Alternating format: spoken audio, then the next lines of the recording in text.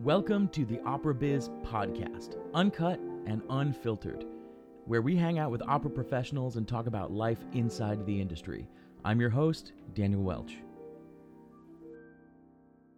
If there are any problems, all I can suggest is to switch it off and switch it back on again. That's fairly much. That's the extent of your IT knowledge. There's a children's TV series in the UK. I don't know whether it made it over here, called Peppa Pig. Yes. Yeah. And I don't know whether it got turned into an American version over here. No, it's still a UK version. It's still a UK version. Yeah. But Daddy Pig, whenever Daddy Pig is asked to fix something, all he does is he switches it off and switches it back on again. And so I come from the Daddy Pig school of technology. Switch it off, switch it on. Exactly. If it doesn't work, then call somebody. I was talking to a friend of mine the other day who has a small child, and they were discussing the fact that you have to be really careful about what you watch on YouTube these days, because their kid likes to watch Peppa Pig. But apparently, somebody has been making knockoff Peppa Pig episodes that are like seriously violent and just raunchy. And so, if you search Peppa Pig on YouTube, you end up getting like 75% real content and 25% atrocious content. But that's and that's the internet for you. And education. My nephew is 3 and he watches Peppa Pig. Yeah. It's cool. Yeah. We were watching. We did vacation with them not too long ago, and he was watching this Irish cartoon about puffins, and the episodes are like 7 minutes long. I was like, "This is perfect. It's perfect for a 3-year-old." Just get baked, watch them. It's fantastic. It's like watching Pingu. It's hard to get baked with a 3-year-old around. Yeah, no, I suppose not. Yeah, probably not the best thing. So welcome to the Opera Biz podcast. Appreciate you sitting in.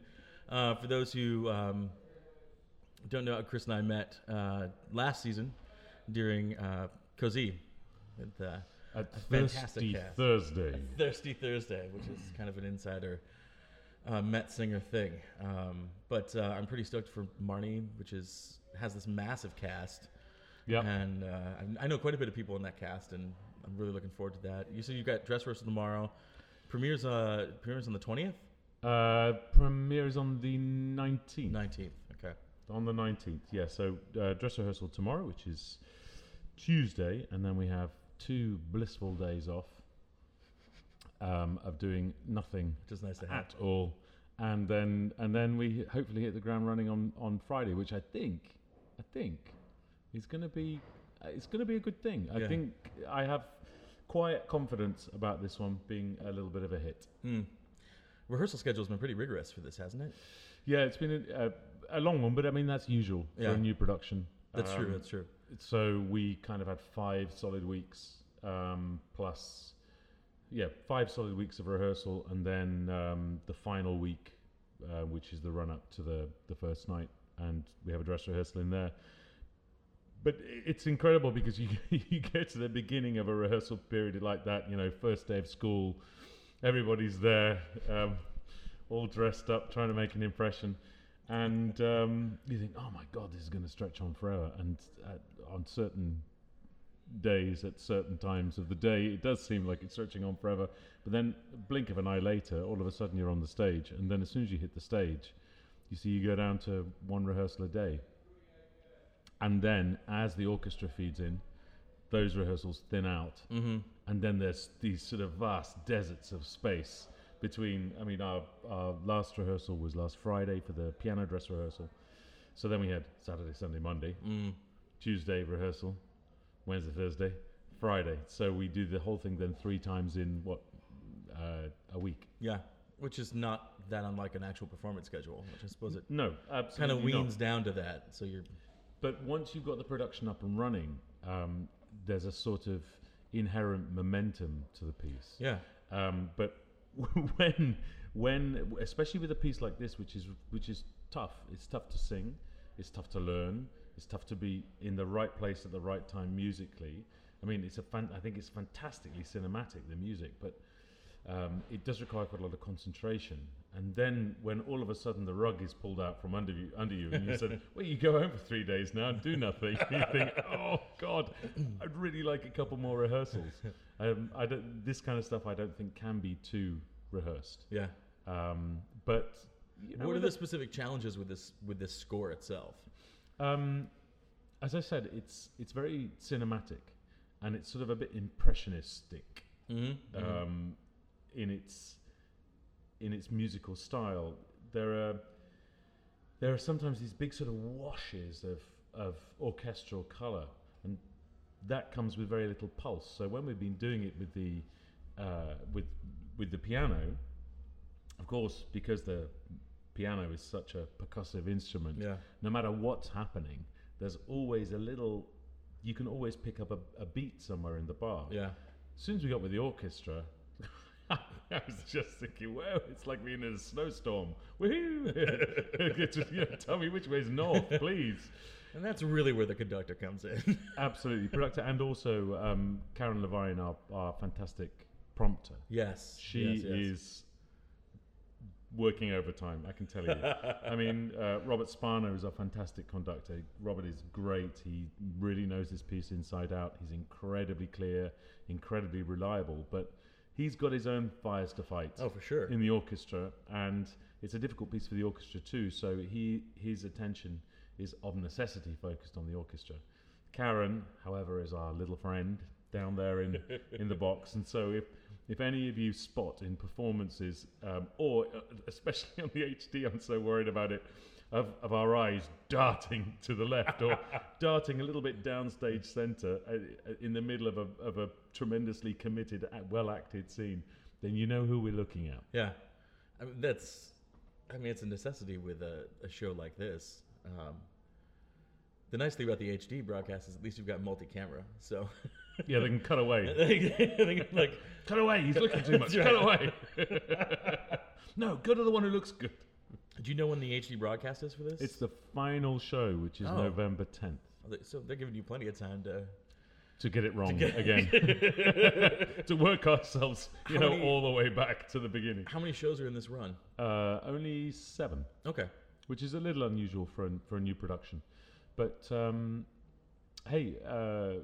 modern opera isn't a surefire hit. Right. However, I have a feeling tickets are going to be hard to come by the end of this run. Nice. Yeah, I'm already... I'll be there on the 27th for sure. I'm out of town this weekend. I'm actually doing a Finger Licks fall foliage motorcycle trip with my dad this afternoon. Which is why you're making me jealous. Well, I say that now, but I've been looking at the weather up there. It's actually supposed to rain almost the whole time, so I may end up just going up and hanging out with my parents instead, but but look, or donning the rain gear and saying fuck it, I'm doing it either way. If I can give you a story of hope, in May I was in Munich, and Munich is, for those of you who don't know, I am also a biker. I'm a bit of a motorcycle nut. It's a relatively recent thing for me, but we'll probably get back to that later. But me and my girlfriend both ride, and I was in Munich, as I said, and there's a great BMW dealership there that hires out bikes, and we get great bikes, and they look after us really well. And we had 3 days, and we thought this time we're going to get a big trip. We're going to go all the way down through Austria into the north of Italy, the Dolomites, this incredible area. And of course, the closer we got to the weekend, the worse the weather forecast got, and we were thinking, oh shit, come on, because for those of you who haven't hired bikes, or those of you who don't know, hiring a motorbike is not quite like hiring a car. It's a little bit more expensive, and you don't just hire a bike to go from A to B. You hire a bike for the pleasure of being on the bike. Yeah. So we set out on day one, and I had some waterproof gear. My girlfriend didn't. She was all in leathers. And you could wring us out like sponges. By the time we arrived at our first stop that night, we drove down to this great hotel, and we walked in like even though theoretically my gear was waterproof, it was all filled with water. I mean, you could squeeze her boots and they would just gush. And so the next morning we thought, oh God, are we really going to do this all the way? And the next morning, again, it was raining, it was cold, it wasn't great. It was kind of May time, so the weather can be a bit dodgy up in the mountains. And we hit this tunnel. And this tunnel took us from one side of a mountain range to the next. It was a long tunnel, 3 miles. And we were in it, and of course you get inside the tunnel, you're wet, and there's no sunshine in the tunnel at all, and it's cold, and you're thinking, oh, no. And then, like a little, sort of like the theoretical emergence into the afterlife was this incredible bright sunlight at the other end. We came out, and this warm breeze washed over us. We rode down into this valley, and it was full sunshine and stayed warm for the next 2 days. Perfect. And beautiful. So Italy was bathing in sunshine. Literally, we came through into Italy bathing in sunshine. Austria, raining like a bitch. And so there's always that possibility of redemption. So I would just get on the bike anyway. Dude, either way. I mean, mountains are notorious for, keeping a weather pattern stuck on one side and the other side being free. But I've done a little bit in the Rockies, and same kind of thing. Yeah. Riding mountains is awesome. I'm cold. not anywhere near cold enough is the word you're looking for. That is accurate. I think the coldest trip I ever did was I did Rochester, New York, which is where my parents are, back to Kansas City where I was living. Yeah. And it's 1,100, 1,200 miles. Did it in a couple of days. Did it in 2 days, but it started raining in southern Ohio. So I basically had to do Ohio, Indiana, Illinois, Missouri, about 600-ish miles in the rain. Oh, and I have never been so cold in my entire life. Now, I mean, I grew up in an area where it was normal to have feet of snow during the winter. And I'd play outside for hours and hours. Like, that's one thing, but like even in head-to-toe rain gear, that when that rain is coming down, the temperature permeates. Even if you're relatively dry, and the temperature, you can't get away from it. And also, after 20 miles of you thinking, I'm great, my waterproof gear is great, the water just finds its way down your neck, up your sleeves, always around. There's always just one little place where it gets in. No waterproof gear is waterproof. You're not wearing a hazmat suit. It's like this. It's true. There's seams. So one of the places I'm dying to ride is New Zealand. Yeah. My brother was down there to shear sheep and do some work with a sailing company. As you do, because that's New Zealand's all about the sheep. And he was down there for a while. He was gonna be down there for months. So I said, I got some time free. I've always been dying to go to New Zealand, and he's he had a car while he was there. So I was like, why don't I come down and kick it for a couple weeks? And we were down there riding. And my brother rides as well, but we're just driving the car in some phenomenal vistas, and these guys would zoom by on their Beamers, and I'm like, man, that's what I want. But I had not budgeted, like you said, hiring out a bike is not a cheap endeavor. No. And I had not budgeted to grab, and the only bikes that you could get down there were BMWs and like all leader bikes, and I was like, that's what I would want to ride anyway. But renting one was definitely outside my budget. But I was watching these guys ride, and I'm like, you've got these great sweeping turns into some really tight corners and just views that are spectacular. So one of these days, I need to go back and ride New Zealand. But where's your favorite place you've ever ridden? I think actually that trip that we did down into the Dolomites was quite spectacular. We came over a mountain pass at around 2,200 meters. So what's that? 600, 9,000. It's what? It's something like 7,000 feet. Yeah. 7, perhaps 8,000 feet, and it was absolutely stunning. And we got to the top, and there was a little one-track switchback road going down into Italy, and there was still snow up by this still semi-frozen lake. And days like that, when you're on your bike, and you can just feel the air changing around you, you can smell when you're going through the pine forests, you can smell everything. It's just, you smell the snow when you're riding along. It's just, you're so in touch with everything, and that's what I really love about it. It's so all-consuming. There's no room for anything really else on a bike than riding. Yeah, and it's a bit of sort of moving zen. Absolutely. My friend Chris Carr is a tenor. He's a young tenor here in town. He and I know each other since grad school, and he just bought, I think, a Ninja 600 mid 2000s, and it's his first bike. And he sent me a picture from up in Peekskill, I think yesterday or 2 days ago, and I was like, welcome to the family, man. You see why we're cultish about this. He's like, now I have this freedom that I can like get out of the city and zoom around, do whatever. He's like, but there's nothing like being out there. And I was like, yeah, man, it's a whole new world that unless you ride, we could just do an entire podcast based on motorcycles. So we'll get off of it. When I was learning because my girlfriend is a biker of 20 years, and it was always an unfulfilled dream in me. And then when we got together, she said, do you ride motorbikes? And I said, no, but I'd love to. And so she said, well, get your license. So I did. 3 months later, I had my license. And in the 2.5 years, almost 3 years now, actually, since I got my license, I have raced BMWs, I've raced Ducati Panigales, I've ridden in some of the most beautiful country in the world. I've ridden the Angeles Crest Highway. I've rode a Yamaha R1 out into the Mojave Desert. I mean, it's been a wild ride, but it's been an informative one as well because, like I say, especially the track riding is really teaches you a thing or two about commitment. Mm-hmm. And there's no room to second guess yourself at all. You just have to commit to what you're doing. And that is so like singing. It's so like performance of all kinds. That there's you have to. Singing beyond your ability is like riding the bike beyond your ability. Mm-hmm.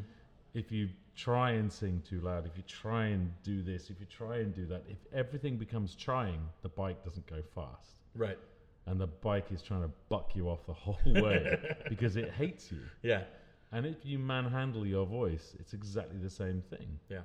Person handle your voice. Let's put it out there. Yeah. But if you try and bully your voice into doing something, it won't go there.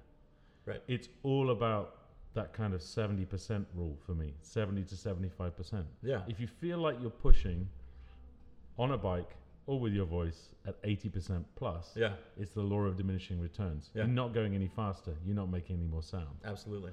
And the times on the track when I felt the quietest, the calmest, the most secure have been the times when I put in my quickest laps. Yeah.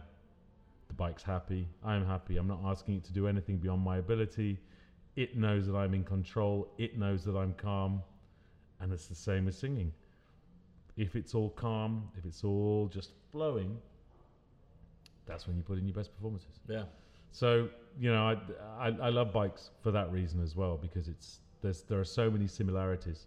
And it's a really, not that I'm a very spiritual person. No, I'm going to qualify that. I'm not a spiritual person in the slightest. But for want of a better word, it is a kind of spiritual experience. It's getting in touch with yourself. And when you're on, the difference between a bike and singing is that if you're on track with a bike, if you make a mistake, you can die. Fairly much. And that is also something to take back to the stage and to take back to performance.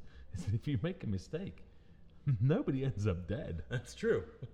You know? Well, unless you're rolling into the pit. Yeah, singing teacher or your partner or your significant other, the conductor might get it. Let's see. But yeah. No, it's true. But this brings this back around. What started you singing? Where did opera come in? Was that something you started early on? No, really late? Not at all. It was a combination of a kind of high school pop band and a girl. I mean, always a good motivator. Yeah, I was the kind of science geek at school, and I was always pointed towards, my degree ended up being in biochemistry, because I really wasn't involved in music at all. Neither was my family in any way, although my dad kind of liked opera. My mum was tolerant of classical music and has now come to love it.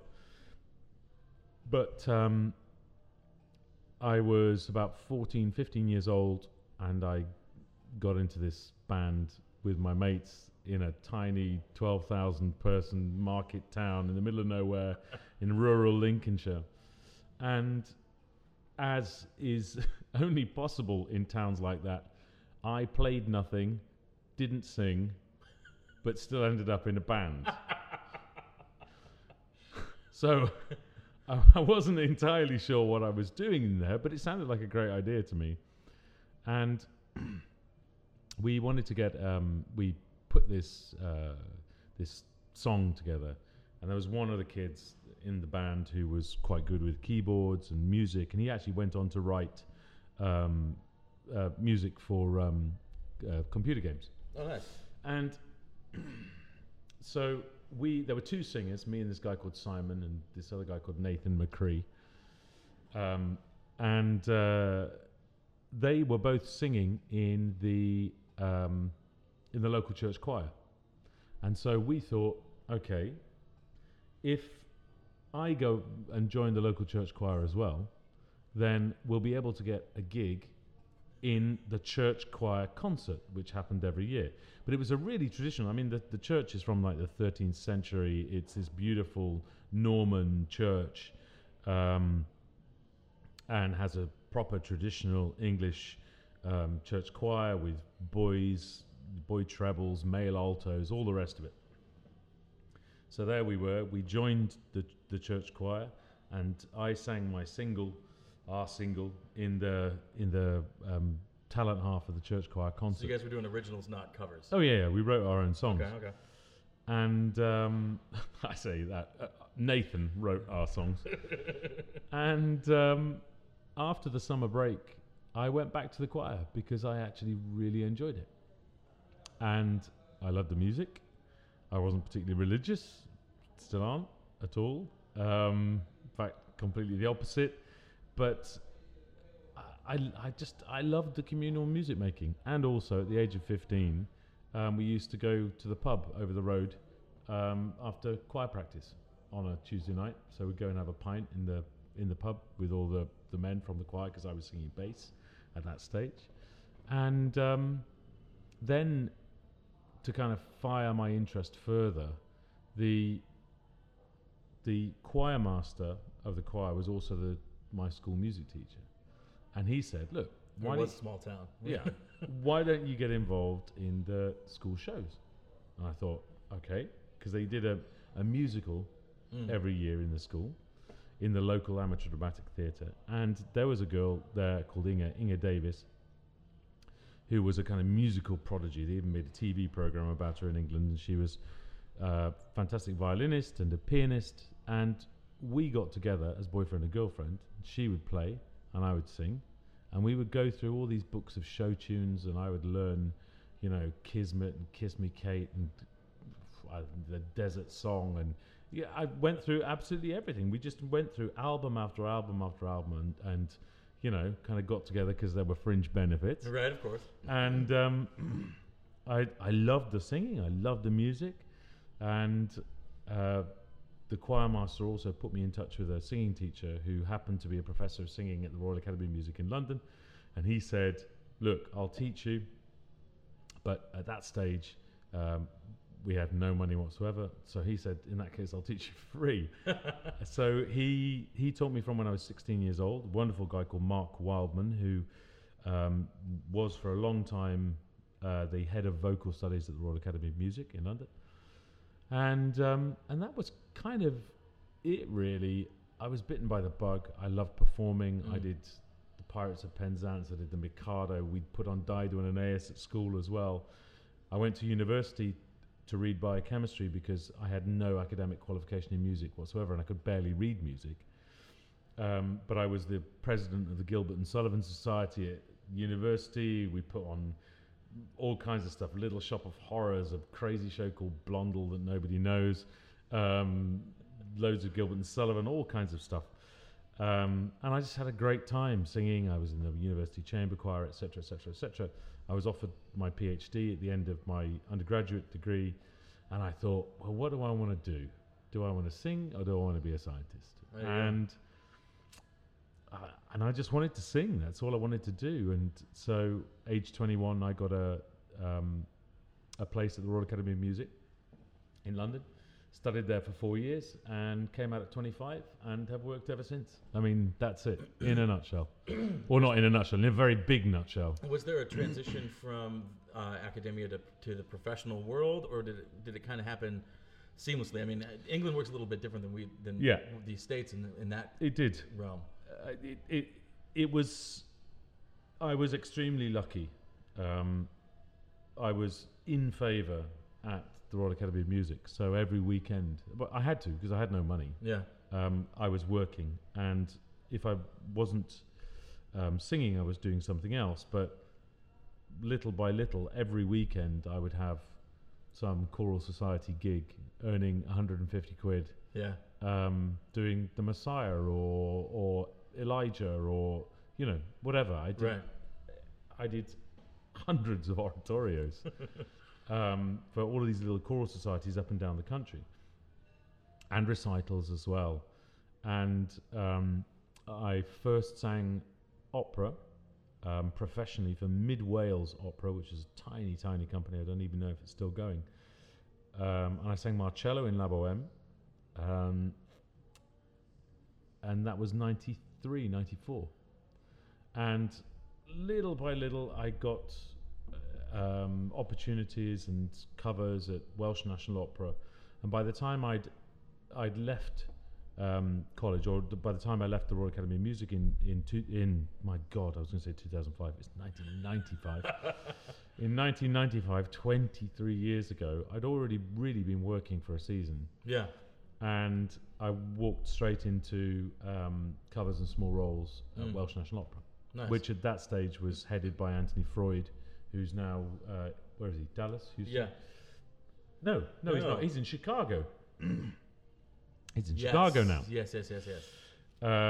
So, also then I had a very good manager and friend who sadly passed away at the beginning of this year, Robert Rattray, who was the Assistant General Director of the Met up until his very untimely demise. And that was at Askenas, Lease Askenas, then now Askenas Holt. And I was really lucky to come across the path of Graham Johnson, the great pianist, leader accompanist, academic, has forgotten more about Schubert, Schumann and every single other song composer than I will ever know.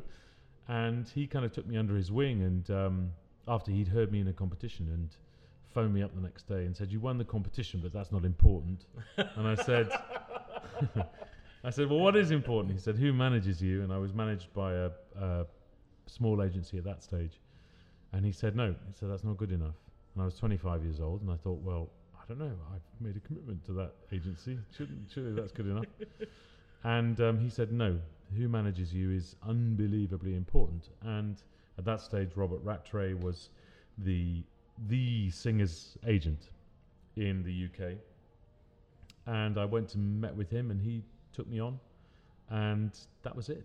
I mean, I never looked back. I was always working. Mm-hmm. Were you picky about what you sang, or was it just whatever came across you? No, you went after? I didn't have a choice about it. There's no such thing as being picky where I come from. As I say, I didn't come from a wealthy family at all. I think I inherited 500 quid from my grandma when she died. That's pretty much the only money anybody's ever given me in my entire life.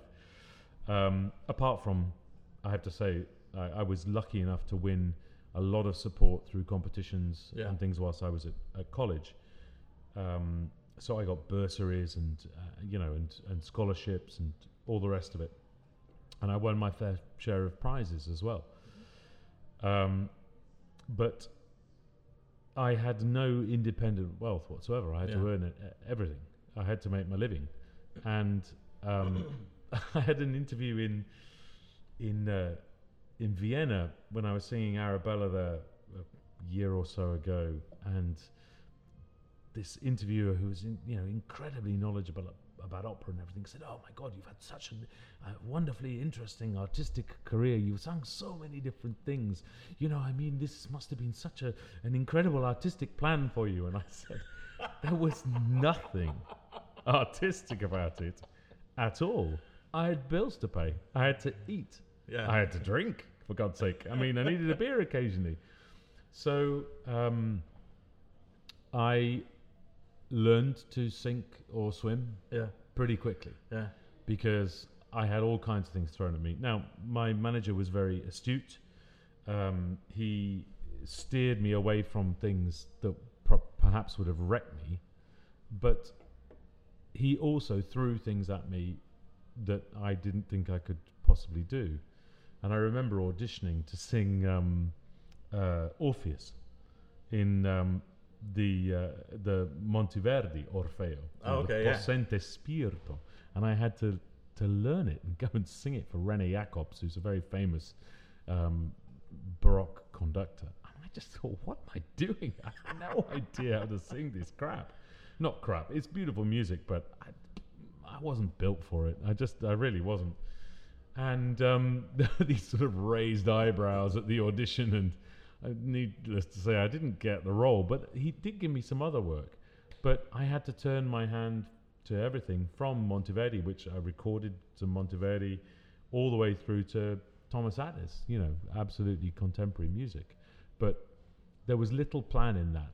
It was just making a career. I asked that because in the States we have this obsession with sing only what's exactly right for your voice, and we put the Fach in this very specific box, and young singers are like, well, somebody offered me this, should I sing this, should I ignore it because this isn't what I think where my voice is going, and that kind of thing. And my international friends don't seem to have ever even talked about that. Like, it's just a gig comes along, it fits what you can sing, you sing the gig, you move on to the next thing. Yeah. And here it's well, I know I'm a mezzo, but I don't think I'm a Carmen mezzo. I think. Well, I wish I'd had the luxury to say that. Like I say, but a lot of these friends that I hear saying this are flat broke. Yeah. And they're not making any money doing. They have 3 other jobs that aren't singing. Do you know what? You will learn a shit ton more doing a job that you're not quite suited to. Amen to that. Than sitting on your ass and saying it's not right for me. Yeah. I learned so much. I learned about bad singing. I learned about good singing. I learned to survive vocally. And I was just saying, it's really educational to learn about, inwardly educational to learn about your voice and what you personally are capable of doing. Right.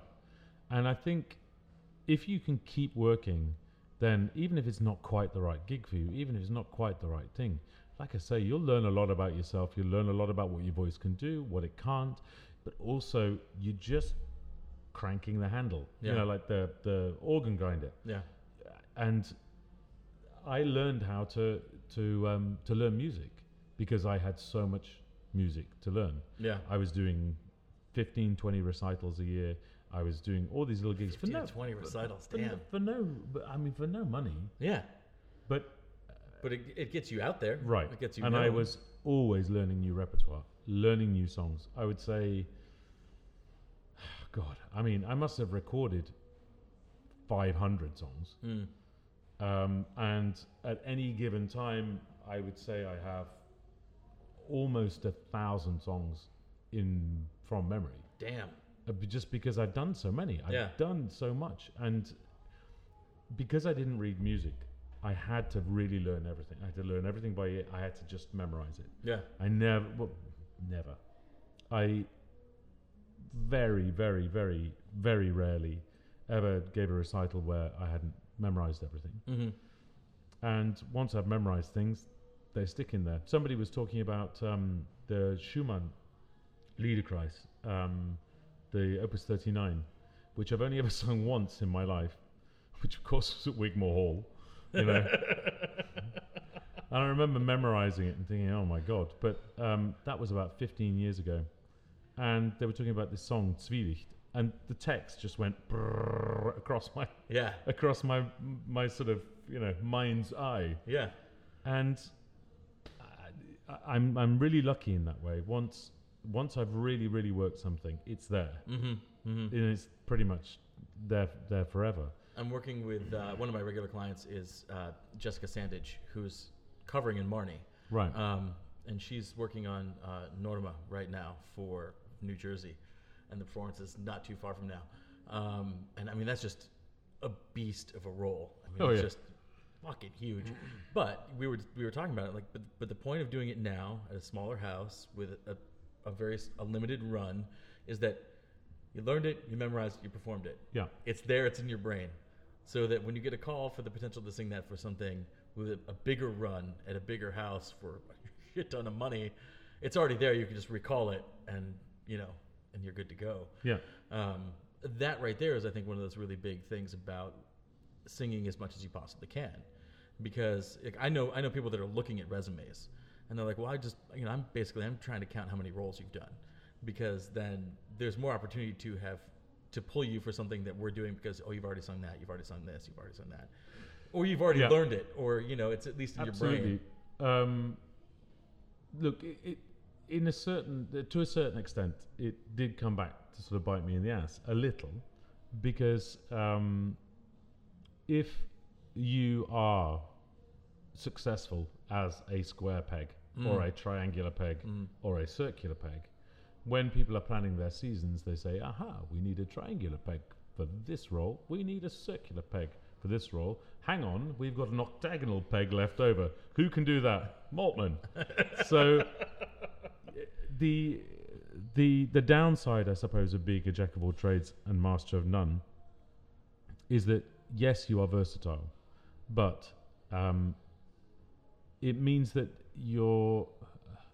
Perhaps I think an afterthought is too strong, but you become a useful singer who can mop up roles in a season, rather than somebody who is seasoned. I mean, this is obviously assuming a kind of level of career, and I've been really fortunate to achieve what I have. Fortune allied with endless hours of hard work, self-exploration, self-criticism, and just simply trying to get better. The process never stops. You're never the finished article. You just have to keep going. And so in the past few years, when I wanted then to switch to a certain kind of repertoire, I wanted to start focusing on the Italian repertoire more, I was met with blank looks from all the casting directors who are mostly, let's call them creatures of habit. Yes. They are very comfortable casting somebody in a role that other people have cast them in. When it comes to independent thought and really placing their faith in people and thinking, actually, I hear the potential to do something else here, original thought is not high on the list because they have a season to fill. I understand that. But then occasionally you come across people with real vision, and I've been lucky enough to come across a few of those. And also, I just thought, I have to change minds myself. I don't expect people to believe that I can sing the repertoire that I say that I'm going to sing. It's just me. I'm a singer. I'm mouthing off. Right. So I called or emailed all of the most high-profile, prominent conductors that I knew that I'd worked with, people like Tony Pappano, Daniel Harding, Franz Welser-Merst, to name a few, and I set up sessions with them. And I just said, look, I want you to tell me why I can't sing this repertoire. Interesting. I like that. That's a ballsy move, but it's a great move. And I went and I had working sessions with all of them, and they said, actually, there's no reason why you can't sing this repertoire. It's not the finished article, and I never expected it to be. But then I had a few opportunities. I sang my first Don Carlo in 2012. I was 42 years old then. Then a fantastic guy in Frankfurt called Bernd Löber, he took pity on me or saw some potential. He offered me more Don Carlos, he offered me Boccanegra, he offered me Vepre Sicilienne, which I just sang there last season. I'm singing a new production of Forza there this season as well, this coming season. And then, fortunately, the bolt from the blue happened. Meeting my partner, my love, Audrey Saint-Gilles. And speaking of, why isn't she here today? She's working. She's actually back in Philly? She's giving much of her knowledge to other people today. I suppose that's allowed. Yeah, well, I'm not so sure about that. I want to keep it for myself. And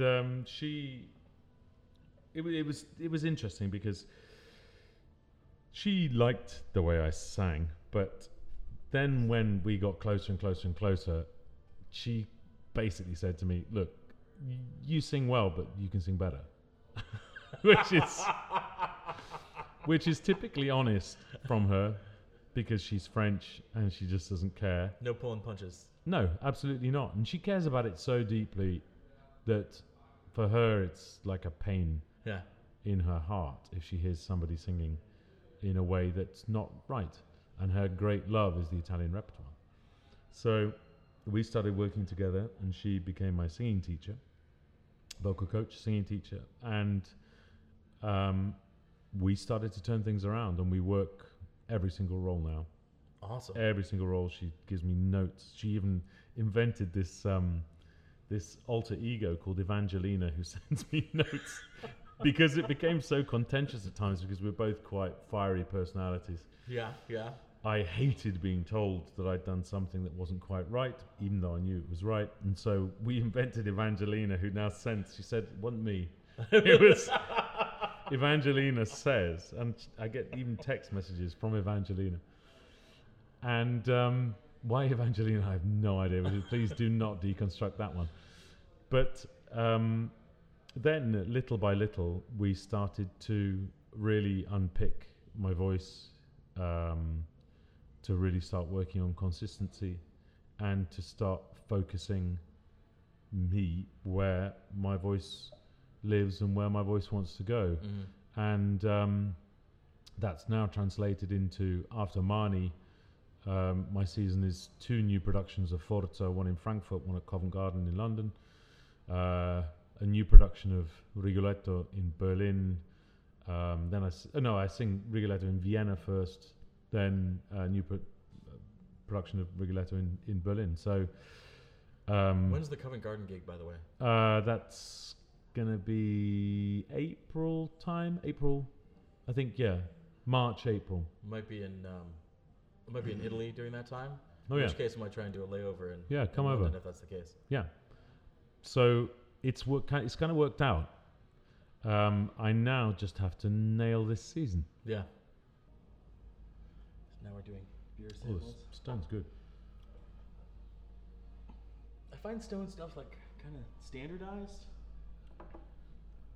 It is a touch, but it's really nice, but it's a bit on the kind of grapefruit side for me. Is it? Do you want one of the other ones? Mm-mm. You sure? No, I'm not going to waste good beer. Well, are we back now? Are we? Yeah, we're recording now. All right, cool. Yeah. You're absolutely right. And I remember the first time I went to Rome to sing, and I walked in from my hotel, which was quite far outside the centre, because it was out at the Parco della Musica, so at this sort of big concert hall. And I walked in, and anybody who's not been to Italy, people don't really look after their houses much. It's true. There, everything looks like it's falling down, even if it was built 2 years ago. Fairly much. Sorry, Selena. But it is true. It is true. But it's part of the style of the country. It's just how things are. Yeah. And everything isn't particularly beautified, but it's still one of the most beautiful countries in the world, despite it.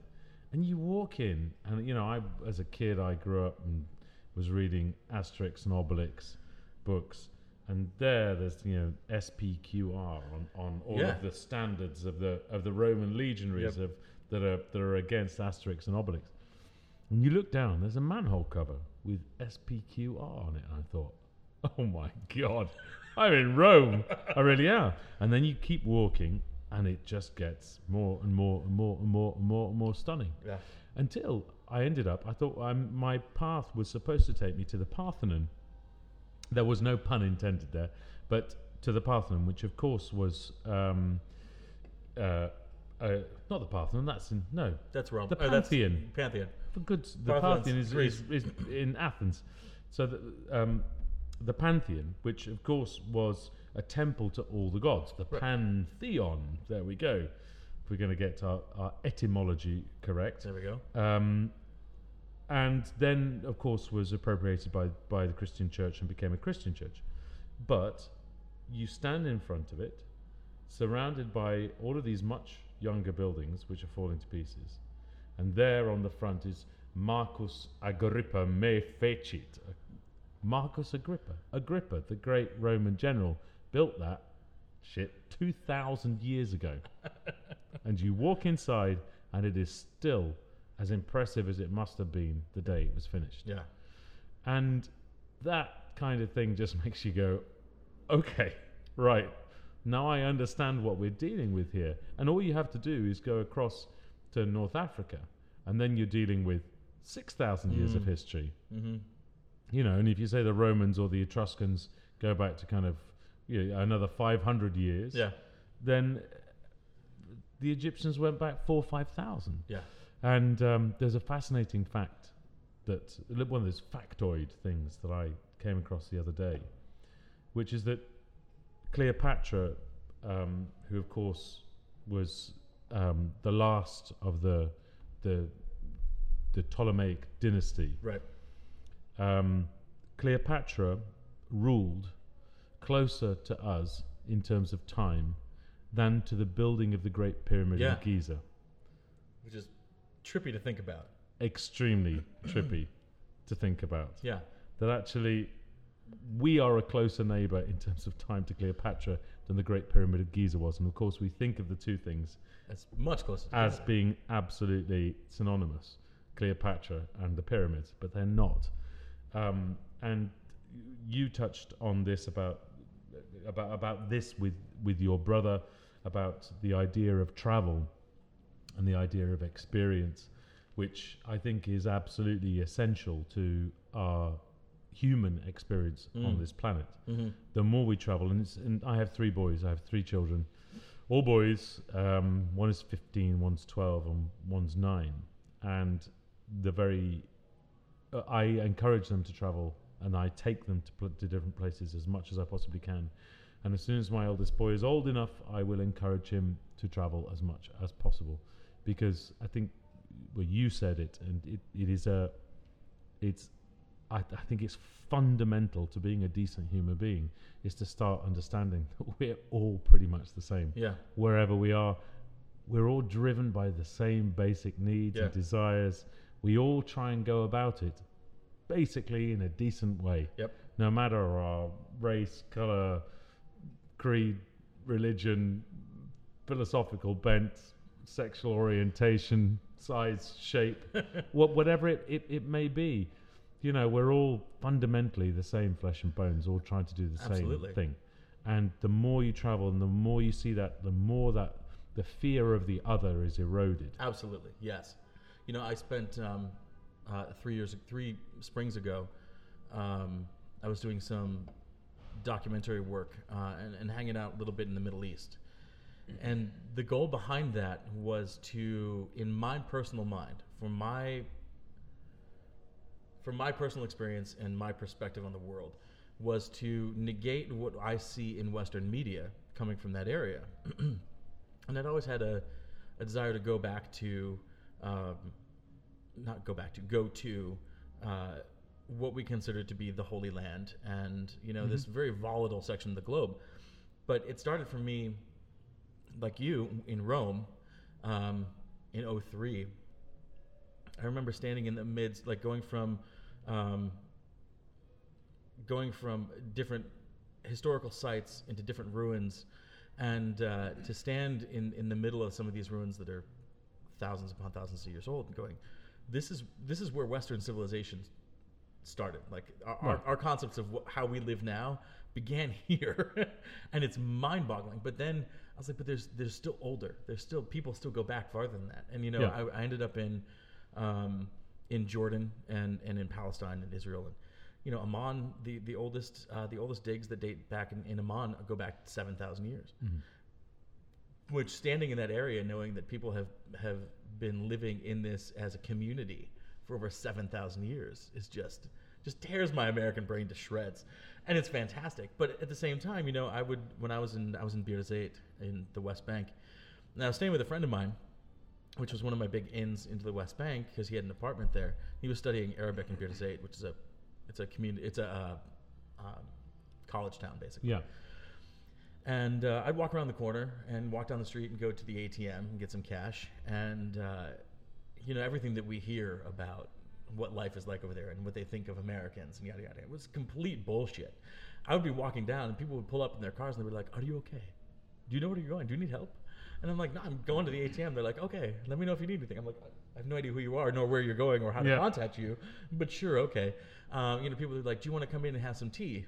Total strangers, and I'm just strolling down the street. I'm like, "No, I'm good, thanks." And look, that kind of generosity and religions and ideologies, theistic, atheistic, have been hijacked throughout the entire of human history for people to exert their despotic wills over other people.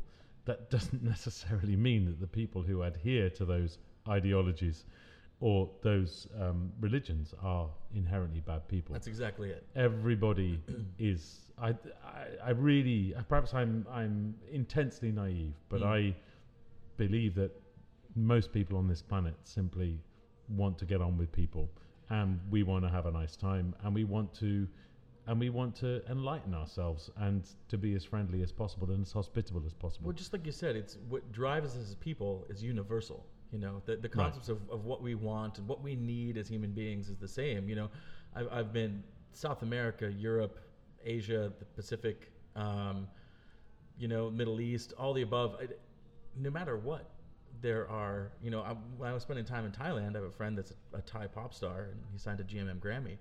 So I was looking at places to go hang out, and it's like I had extra miles for Delta that was going to expire, and I was like, yeah, I'll go. I can go and hang out in Bangkok for a couple weeks and bum around the country for a bit. And I don't speak any Thai. Like, I picked up none. Like, I can pick up certain Romance languages fine. And a smile is generally all you need. But that's exactly it. But you see that through the pantomime that sometimes is required, and a smile. That's it. And maybe a little written note that is like a location that you need to go to. Yeah. And you get along fine, and I had people that constantly ask for directions, but living in Manhattan where we're all labeled as these boorish jackasses that are completely rude and stuff. I helped a guy the other day who couldn't read the subway machine, didn't know how to get into the language he needed, and then helped him. Like, we were taking the same train, and I got off 3 stops before he did, and I was like, "Here you go. You're going to be 3 stops later. 3 more stops, and that's your stop." And he's like, 3, okay. And that was about all the English he spoke. But it's not just me that's doing, like, I see this all the time. I see complete strangers in this city doing that regularly. I've been in love with this country for a long time, with the United States of America. In 1979, I was playing in Tunbridge Wells in Kent, in England. I was playing on these rocks on the big common area that's out in the middle of Tunbridge Wells, and I got playing with this little kid from California, and we became pen pals. And the summer of 1980, I was 10 years old. I flew on my own to San Francisco, and I was picked up from the airport, and I spent 3 and a bit weeks near Santa Cruz. August of 1980, I went to see Empire Strikes Back in Santa Cruz. Awesome. When it was released in 1980, after having seen it 11 times in 10 weeks when I was 7 years old. So after having seen episode 4, the first one, of course, in 1977, I spent all my pocket money. I went to see it the first. I remember going to see that movie. Anyway, perhaps that's where my science fiction and kind of fancy geekery comes from. But I absolutely love that. But I was utterly obsessed with the United States as a child, and that continued into my adulthood. I've always seen this country as its ideals portray it, as a land of fairness, as a land of great opportunity, and as a land where where anything is possible, and immense hospitality, immense generosity of spirit, immense kindness, and not that I'm not endorsing him as a good Lord, as a president, but I'm not endorsing him as a president because I have no say in American politics. I'm not an American, but when Barack Obama was elected, I was in the country, and I cried. Yeah. And it's not my bag. It's nothing to do with me, who is the president of the United States of America. But to see the American dream being really fulfilled like that, where an African American first generation immigrant becomes president of the United States, I thought it's fantastic. And perhaps I'm going to be a little bit controversial now, but I have to say that from an outsider's point of view, that torch of the Lady of Liberty is dimmed at the moment. Yeah. And that's what hurts me the most. Your politics are your own. Right. That's not for me to make any comment on. Everybody has to live with their democratic system. Yep. I wish there was something that did the job better, but there doesn't seem to be. And while we have this difficult system, we have to abide by it. And we can't gripe or moan because the electorate votes for somebody who we don't agree with. And I have that, again, I'm staying firmly away from that in the United States of America, but I have that in my own country. Absolutely, yeah. With Brexit and with a government that I don't agree with an opposition I have. I mean, it's a similar kind of thing with a government I don't agree with, a prime minister I don't like, and an opposition that I think has no integrity whatsoever. Yeah. So we all have to deal with our political process. That's not the point. From an outsider's point of view, I see America's light as this aspiration, this dream. And I see it dimmed at the moment. Yeah. And that is hurtful to me because since I was a little kid, since I was 9 years old, I've looked to this country to set the example for the world. Yeah. And I don't think it does at the moment. Yeah. Yeah. You're not alone. That's for sure. Oh, we shouldn't talk about what? Religion or politics? Religion or politics. Let's hit them all. Exactly. But let's we're juxtaposing the states and other places. But that brings up a question I was going to ask you because you've worked so extensively in Europe, being a European. What do you see right now as some of the big differences between working in the opera industry in the United States versus Europe? It's fundamentally it's artistic freedom. Okay. That's the fundament of it. And in Europe, I had a profoundly depressing conversation with the Italian foreign minister to Denmark. It was a heavy sigh right there. It really was. We were having dinner, and he was randomly there, and we spoke about opera in Italy because the state of opera in Italy is dire at the moment. It really is. It's absolutely terrible. There are very few places that you can go that you know that you're actually going to get paid. State funding has dried up, and we can argue the toss about whether state money should be in the arts or not until the cows come home. Yeah. But that's not the issue at the moment. And he said, well, if we have 2 opera houses in the whole of Italy, that's okay. I said, really? Italy? Italy, the home of opera, birthplace. the birthplace of the art form. That's all you can give me. And I was sort of dragged off him. I was about to go full Rottweiler mode, and Audrey dragged me off him and said, "Look, but let's talk about something else. Football. Let's talk about football." So fundamentally, the arts in Europe are underpinned by government subsidy. Yeah. And that means that the opera houses, yes, they do have to raise money through private sponsorship. Yes, there is an element of it, but they have a huge freedom from their donors. Yeah. Unlike the United States of America, where without your donors you are nothing. Right.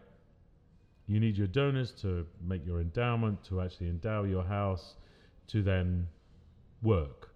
Yeah. And so everything, and this isn't a bad thing, because some of the most incredible people I've met in the United States of America, I mean, I'll name one who I admire hugely, Ann Ziff, who, of course, writes enormous checks for the Metropolitan Opera, who is a tremendously kind, passionate lady who I don't think could exist without the Met being this beacon of excellence for opera. Yeah. And so there are many others like her who are incredibly passionate donors to opera. However, it creates this sort of feedback where the donors have to be pleased. Right. Where I'm not talking about Anne, absolutely, but I'm talking about some people go in there with a little bit of an agenda. Absolutely. And if the donors aren't happy, they won't come back. Yeah. And so the cart is slightly put before the horse. Yeah. What should be driving it is the art form. The art form should be able to move forward. And while I hate productions of opera that have absolutely nothing to do with the opera itself, which I come across a great deal in Europe, the art form must be allowed to evolve. Otherwise, we are going to have a museum piece. It's going to be under glass. It's going to be opera, in traditional costume. Yeah. Yeah. It can't ever be that, which is why also Marnie is so important, and operas like it.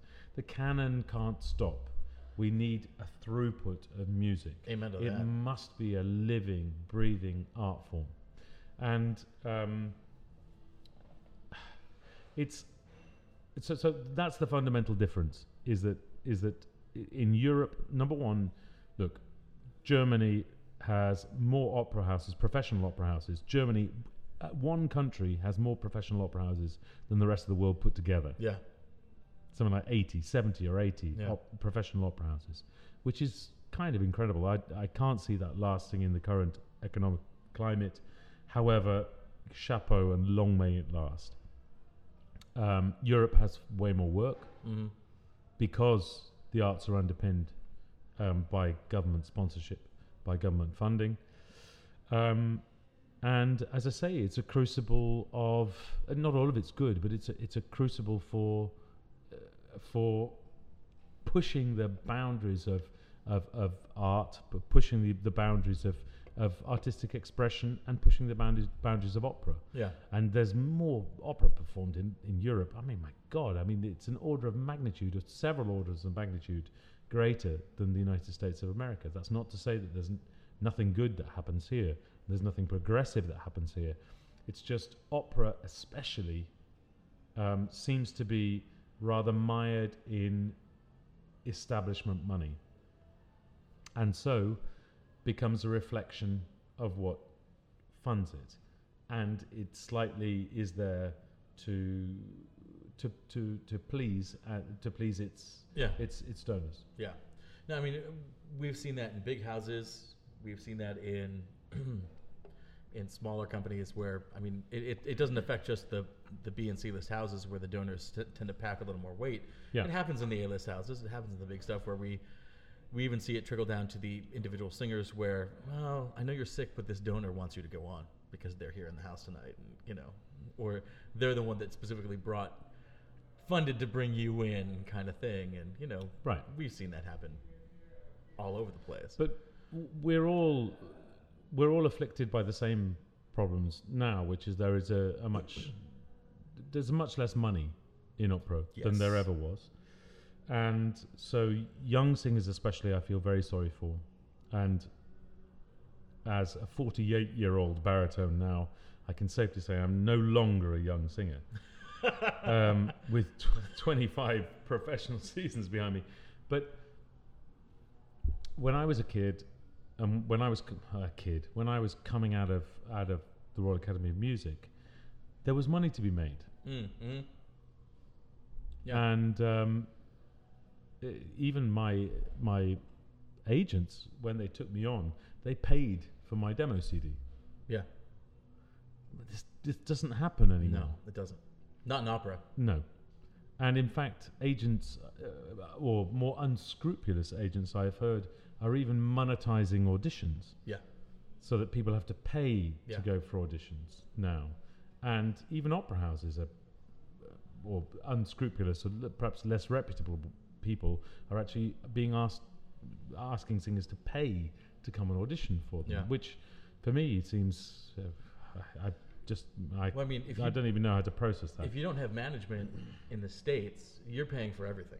I mean, nonstop. You're paying for, and I don't mean that the agents are paying for stuff. I mean that, if you're auditioning for an opera company, a smaller opera company, or a mid-sized opera company, or you're auditioning for a young artist program or doing anything, you're funding the administrative end of all of that.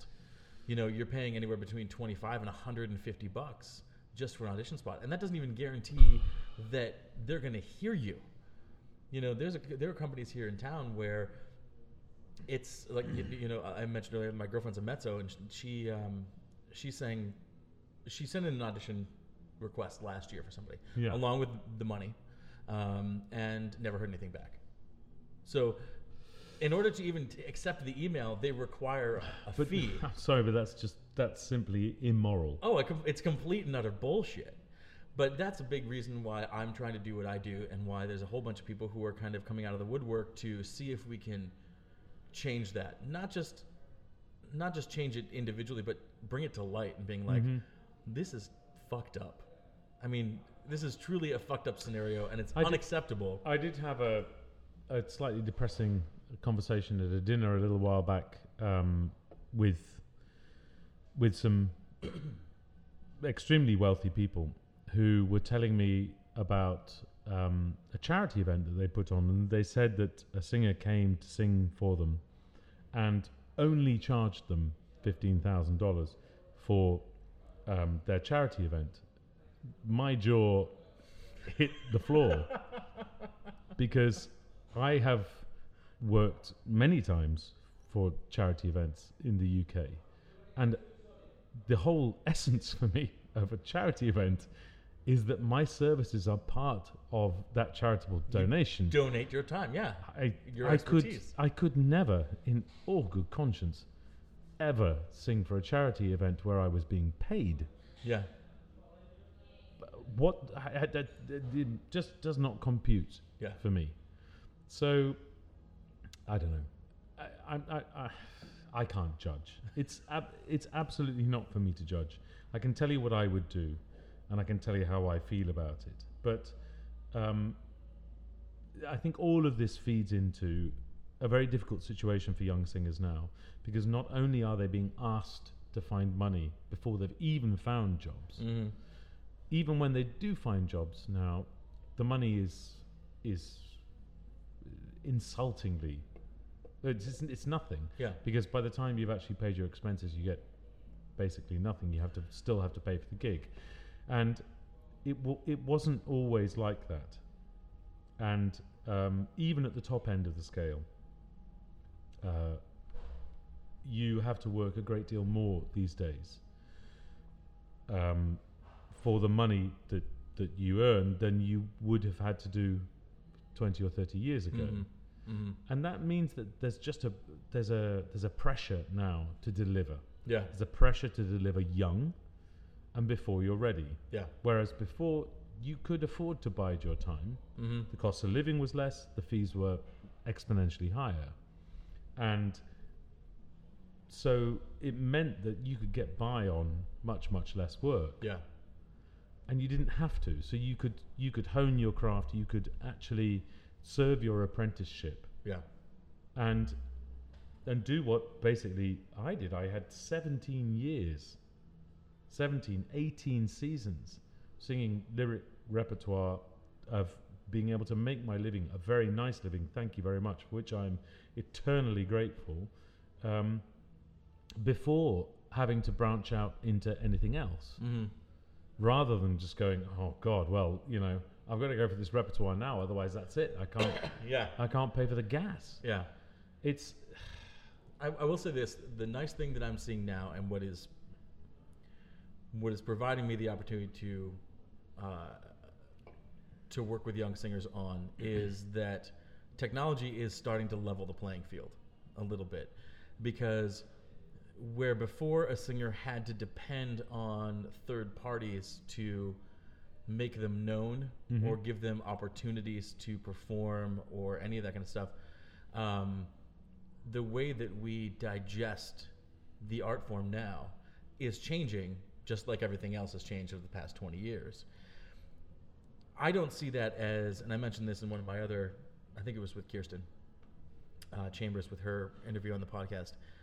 I don't see that as ever negating opera, main stage opera, because that is the art form. But we can see a heavy supplemental output to main stage opera through social media, through digital media. The internet has completely overhauled the game, mm-hmm. Which at least gives singers the chance to be known, and therefore give them a slightly higher edge. It's networking at a different level. It's networking in a very different way, because networking one-on-one, face-to-face is a very, very important thing to this art form. Always has been. I think it is in business in general.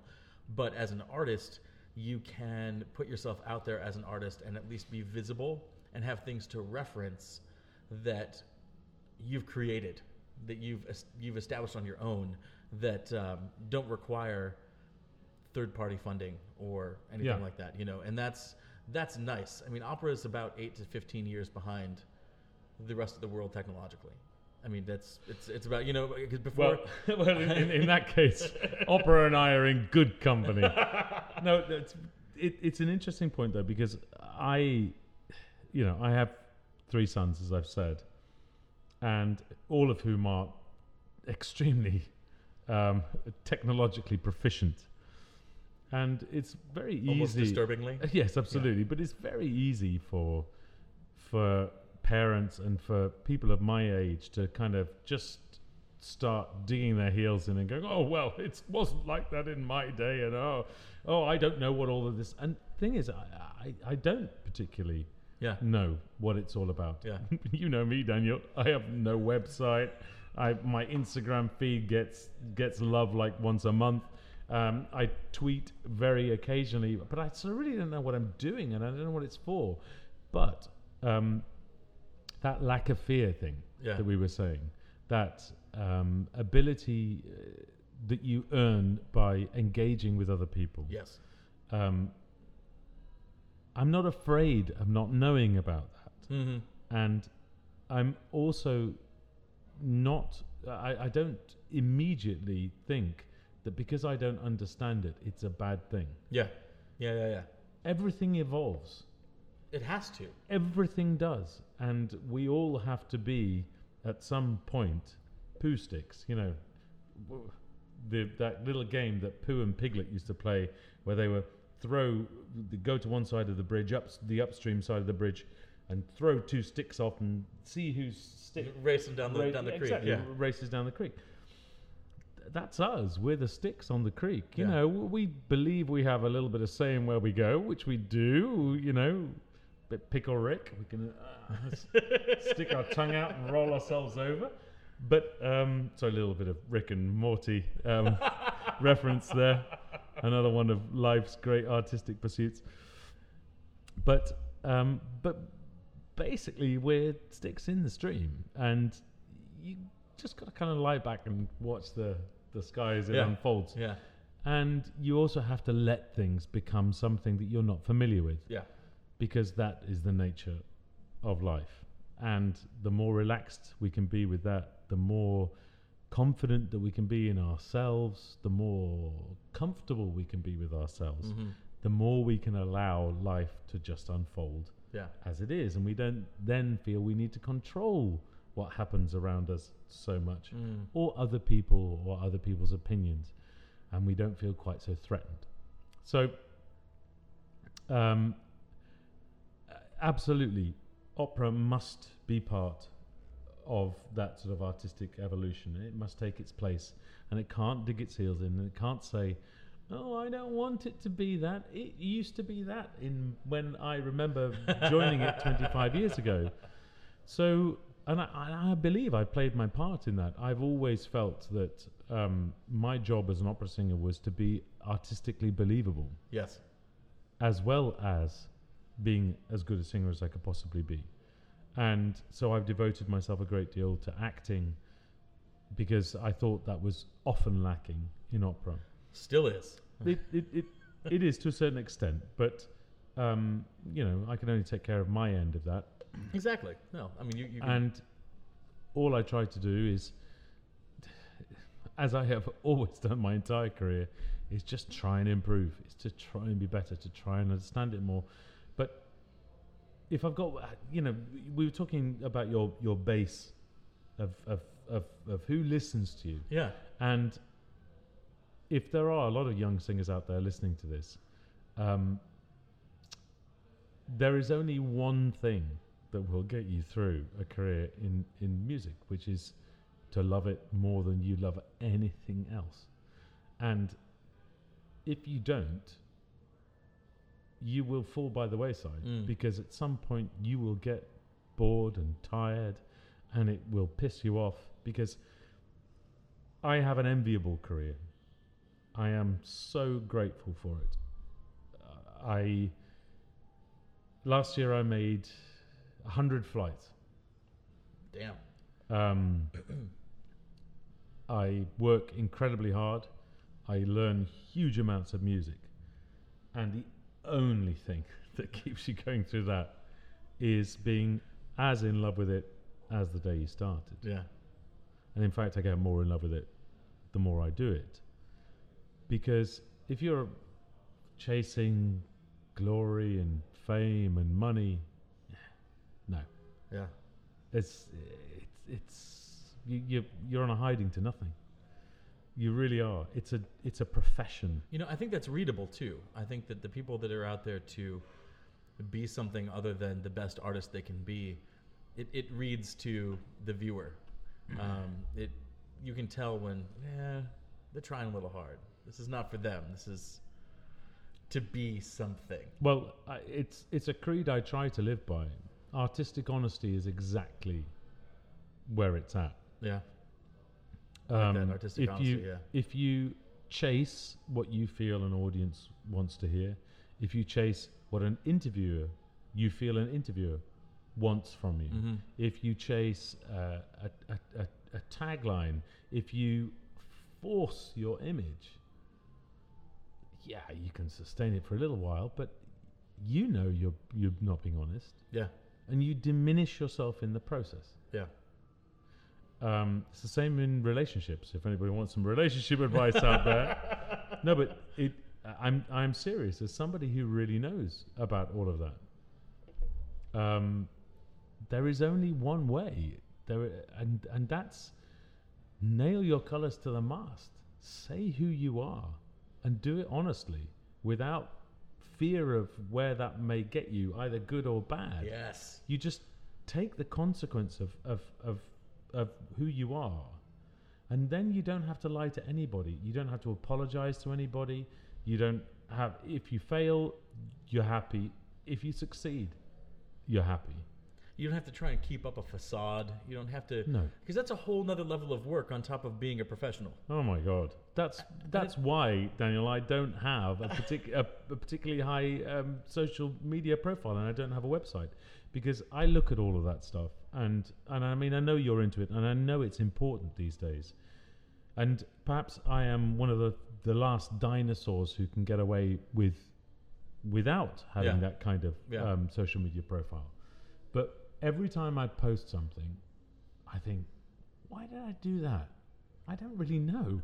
And so, each subsequent post leads to a larger and larger interval until the next one. Yeah. And then I have these moments where I think, I should have a social media profile.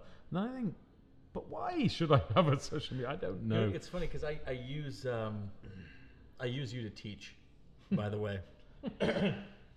So good luck there. When I teach at Young Artist Programs, when we do a necessary media day, I go through all the levels of the things that a young singer needs. That a singer under 40 right now needs these following things, and I'm not going to entirely give them all away right now, but exactly. That's your job. That's my job.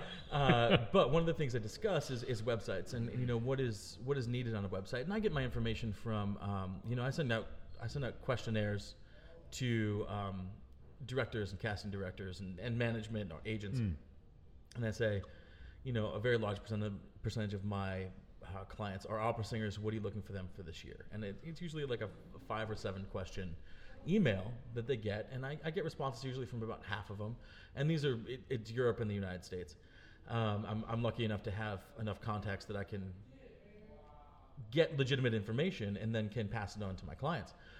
And for those who are in Young Artist Programs that I end up teaching in, so I did a juxtaposition of a bunch of different this summer when I was at Taos, I did a whole bunch of I brought up a bunch of websites together. And I was like, this is what I like about certain websites. These people are younger and don't have a whole lot of content. These people are older and have a shit ton of content. This is kind of everything in between. I pulled up some people that, that are regional, that have some stuff. And I brought up some of the, some of the Lindemann people like Rehab and Heising Park. And, Adam Placheka. I used him. And then I pulled up your site, which isn't your site. It's your it's your artist site via your management. Yeah. And I was like, but there's always the exception to the rule. I said, the exception to the rule here comes in because he's been around long enough that he preceded the necessary media that I'm teaching. You're making me feel old now. Yeah, and you're not. And yet you are. I'm like that piece of granite in the middle of the desert. Those rocks that roll. All on their own. Steadily onward. No, you're at that cusp of, a social media presence would be fun if you did what you wanted to do with it, but it isn't necessary for your career because you established your career in a time period where it wasn't quite necessary. And as a professional, I'm 37. I'm also on that edge of, I did a lot of things and learned marketing and media and was in the contemporary music world and the opera industry all before social media was really a big thing. Yeah. And then I saw what it was doing with business because I was doing brand experience marketing for small businesses. And then I looked at opera singers and I'm like, opera singers are a business. Yeah, but nobody's looking at them. At least in the States, we have this major issue of forgetting that they're a business. And I was like, all this stuff that's happened over the last 10 years, this is the great thing about opera being 8 to 15 years behind everybody else. We can see what worked for small business and incorporate it into the opera world and be like, we know this works, guys. Let's just take this and do it over here. It's fantastic you're doing this because, and this really isn't a plug. Everyone's going to think, oh, he got him on because this is the moment where we have the infomercial. You can get $1,000 value for, but no, it's absolutely not. I have been. That's right. You're only getting paid in beer. Yeah, exactly. It's true. But I really feel that it must be treated as a business. I often think about it as a business, independent of my own sort of desperate, hopeless love affair with it all, because it all is ultimately hopeless. Let's face it. We will never ever achieve what we all set ourselves out to achieve. All we can hope is to be really good singers. It's to be really good artists. It's to be honest. And honestly, I would, if I could take one of two things away from my career, which is knowing that I had given my heart and soul to opera, or £10 million, I'd take the first one. Yeah. And I know it everybody will say, oh, that's because you earn lots of money and it's really easy. I earn a very good living, but the thing that keeps me going is knowing that I've done a really great job and the constant striving to do better. Yeah. And the love and the joy that I get working with Audrey on these new roles. And it's awesome. And we often talk, Audrey and me, we talk about all we require is a cabin in the mountains, 2 bikes, a piano, enough space for my kids. Yeah. And the rest of it, I don't give a fuck. I really don't. Yeah. I've been lucky enough to travel the world in some of the most luxurious ways possible to drink. I'm a great wine fan. I've drunk with my friends who are in the wine business some of the most legendary wines on the planet. And I would gladly give them all up. Yeah. If somebody told me today, you'll never drink Aubryon 89 again, you'll never drink Latour 90, you'll never drink, I don't know, whatever, any great wine again tomorrow, I would say, well, that's good because I've done it. It's fine. Yeah. You know, I don't really mind anymore. Yeah. And I've gone far enough down the road that I've experienced just some incredible things, and now I know what's important to me. And what's really important to me is my girl, my boys, and my music. Yeah. And the bikes. And the bikes. Don't forget the bikes. And the bikes. That's just a recent one. But you know, you've had a phenomenal career, but it's not like you sit on your ass and don't do anything. You have busted your ass to make that happen. And it's that career has come from your adoration of the art form and those things that you just listed. That those are the top of your list is why the career has come about the way it has, is because you wanted to spend that much time working on music, that much time learning, performing, traveling, because of the adoration, not because you were chasing a paycheck. No. Although, you know, there was that logistical necessity of actually making all the paying bills, all the digits and zeros adding up at the end of the, you know, at the end of the at the end of the month. Of course, everything needs to add up, but no, I was driven because it was cool. Yeah, because it was fantastic, because the music is amazing, and also I was reminded by a comment that you made, or actually a subject that we were talking about before, about funding for the arts. Yeah. And how one justifies funding for the arts. And I was reading a book apropos of our conversation earlier as well about history, about the differences between people, the similarities between people. And there's a wonderful book which I would recommend everybody to read, and I get nothing from the sale of it. Wasn't written by me. It was published by the British Museum in London, and the British Museum is a store of antiquities and basically human life. And they curated a fantastic book, and I forget the author now, but was absolutely genius thing. And it's called The History of the World in 100 Objects. They couldn't do it through writing, because obviously written human history is very selective. It's editorialized. Well, yeah, but also not every major civilization had a great written history. That's interesting. Yeah. So it starts, the book starts with a stone axe from about 2 million years ago, somewhere in the Rift Valley, and ends with the very first credit card. There we go. Wow. Says it all. That's heavy right there. Says it all, doesn't it? Yeah. So, these are artifacts which from modern human history. So, say we go 1 to 2 million years back to the present day, which are symbolic of fundamental turns. Some of them are things like the first printed banknote, which was from China, if I remember, particularly significant artifacts from different societies and different cultures.